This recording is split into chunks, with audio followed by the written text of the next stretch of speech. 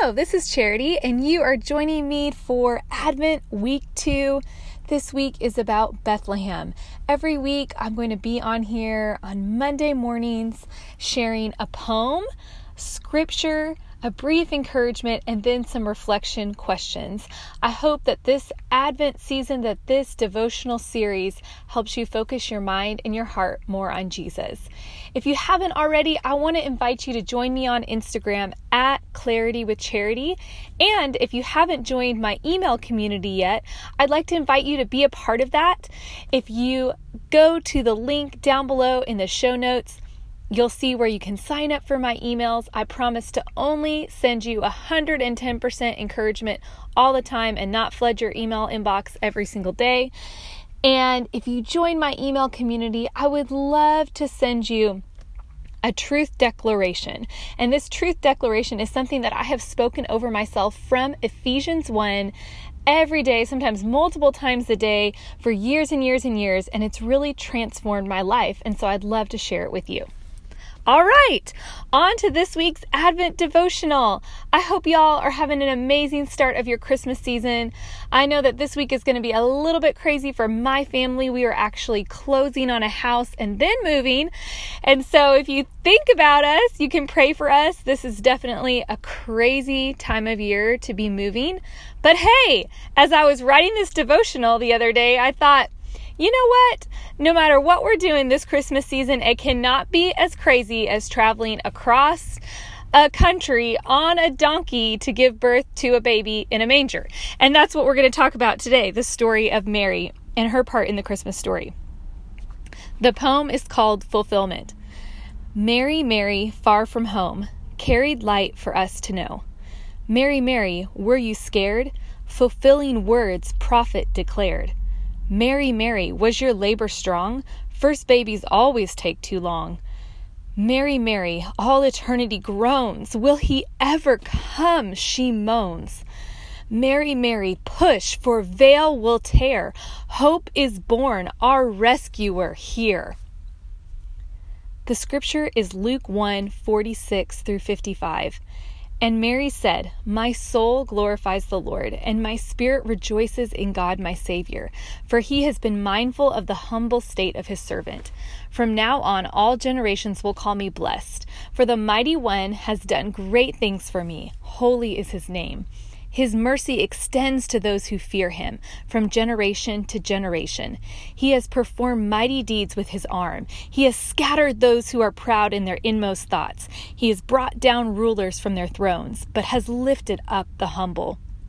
He has filled the hungry with good things, but has sent the rich away empty. He has helped his servant Israel, remembering to be merciful to Abraham and his descendants forever, just as he promised our ancestors. And the next scripture is Luke 2:4 through 7. So Joseph also went up from the town of Nazareth in Galilee to Judea, to Bethlehem, the town of David, because he belonged to the house and line of David. He went there to register with Mary, who was pledged to be married to him and was expecting a child. While they were there, the time came for the baby to be born, and she gave birth to her firstborn, a son. She wrapped him in cloths and placed him in a manger, because there was no guest room available for them. Your encouragement. Have you ever carried a promise or dream from God that seemed utterly impossible to happen? Or maybe you find yourself this Christmas season in an impossible situation, whether that be family chaos and pain, a financial crisis you see no way out of, grief so overwhelming you find it hard to function, a devastating medical diagnosis, or something else I haven't mentioned. If you have ever given birth before or been close to someone that was in labor, you may be familiar with a stage in labor called transition. I remember the stage of transition well, because with 2 of my 3 deliveries, I didn't have an epidural during transition. I doubt I will ever know such physical and mental pain again. I certainly hope that I never do.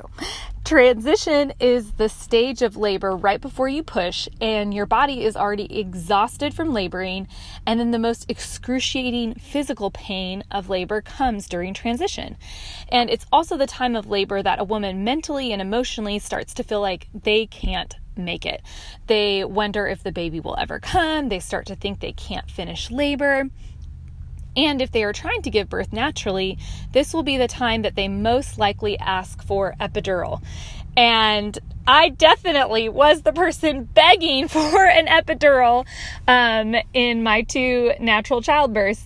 And I got the epidural, so I guess they weren't fully natural, but it's great. I loved it. It was awesome. So today I want to encourage those of you who feel like you are in transition with a dream or promise from God. Anyone who finds themselves saying, I just don't know how to go on anymore believing God for this promise to be fulfilled or this dream to be birthed. Maybe your hope feels non-existent and your faith feels almost depleted.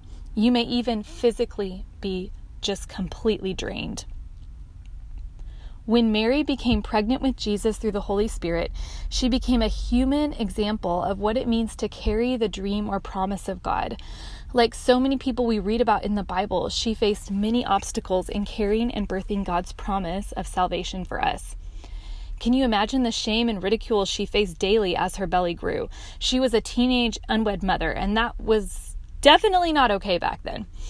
No one but Joseph, who had to be told in a dream by God, and Elizabeth, and there could have been others, but they're not named in the Bible. It was probably a very small group of people that believed that she was pregnant with the Son of God. She must have faced fierce lies and rejection from those around her. Yet she faithfully proclaimed and declared the promises of God, even when those around her must have questioned her very sanity.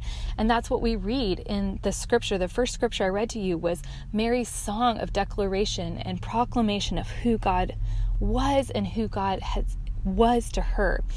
To make matters worse, Mary had to travel on a donkey 8 months pregnant and show up in a town that had nowhere for her to rest and deliver her baby but a barn.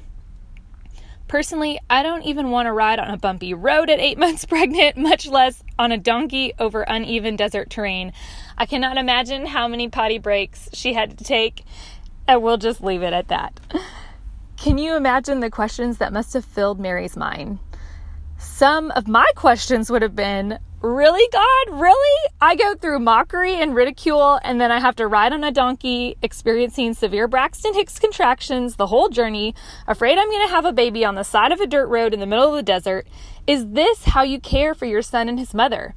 And then when we arrive in Bethlehem, and there's nowhere for us to stay, so you want your son and his mother to be born amongst cattle.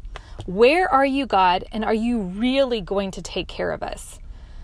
Now, I don't know if those are the exact questions that Mary had running through her mind, but none of us would have blamed her for thinking them. Those are the type of questions. Where are you, God? Are you going to take care of me? That I have asked God when I have carried a promise or dream from Him, and then I run into hardship, obstacles, and in the natural realm, it seems like God has forgotten His word. But God's word was fulfilled to Mary. The Savior of the world was birthed through her. He took care of her, and He has used the unusual and difficult circumstances surrounding Jesus' birth to bring Him glory and reveal His character. Today, friends, my encouragement to you is this. You may be in your transition in the middle of a wilderness, and it may seem that God has forgotten or abandoned you. But I promise you, He is right there, longing to give you everything you need to endure the transition, the strength to push so that you can joyfully receive the promise. And as you receive the promise, you are going to have a testimony of God's faithfulness and power that you never could have manufactured or created on your own. Sweet friend, I want you to know I am with you today. There are promises from God, dreams I have carried from Him that I am still waiting and believing to see fulfilled. And they have all been dreams and promises that I have carried much longer than 9 months, some of them even longer than 9 years. Moving into our reflection time, I would like you, if you're able to, if you're not driving or doing dishes, to find a piece of paper and a pen and take some time to respond to God and what He's been doing in your heart in this devotional time. If you're not able to write it down, that's completely fine. You can still just quiet your heart wherever you are and ask the Lord to speak to you. So go ahead and ask God this question. Lord, is there any where in my life I am in transition or in labor. Are there places I'm waiting, weary and tired for a promise from you to be fulfilled or a dream to be birthed?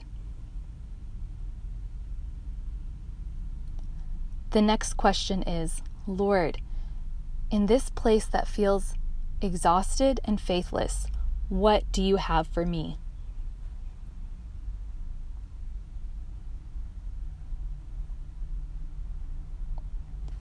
Lord, I confess that I am weary, that my faith is small, that in myself I cannot make this happen.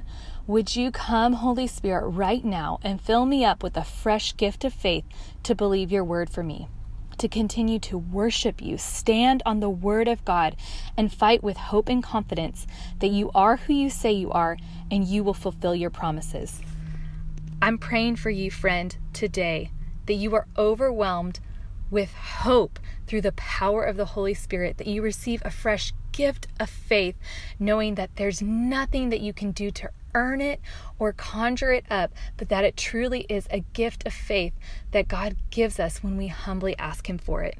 I am praying for you.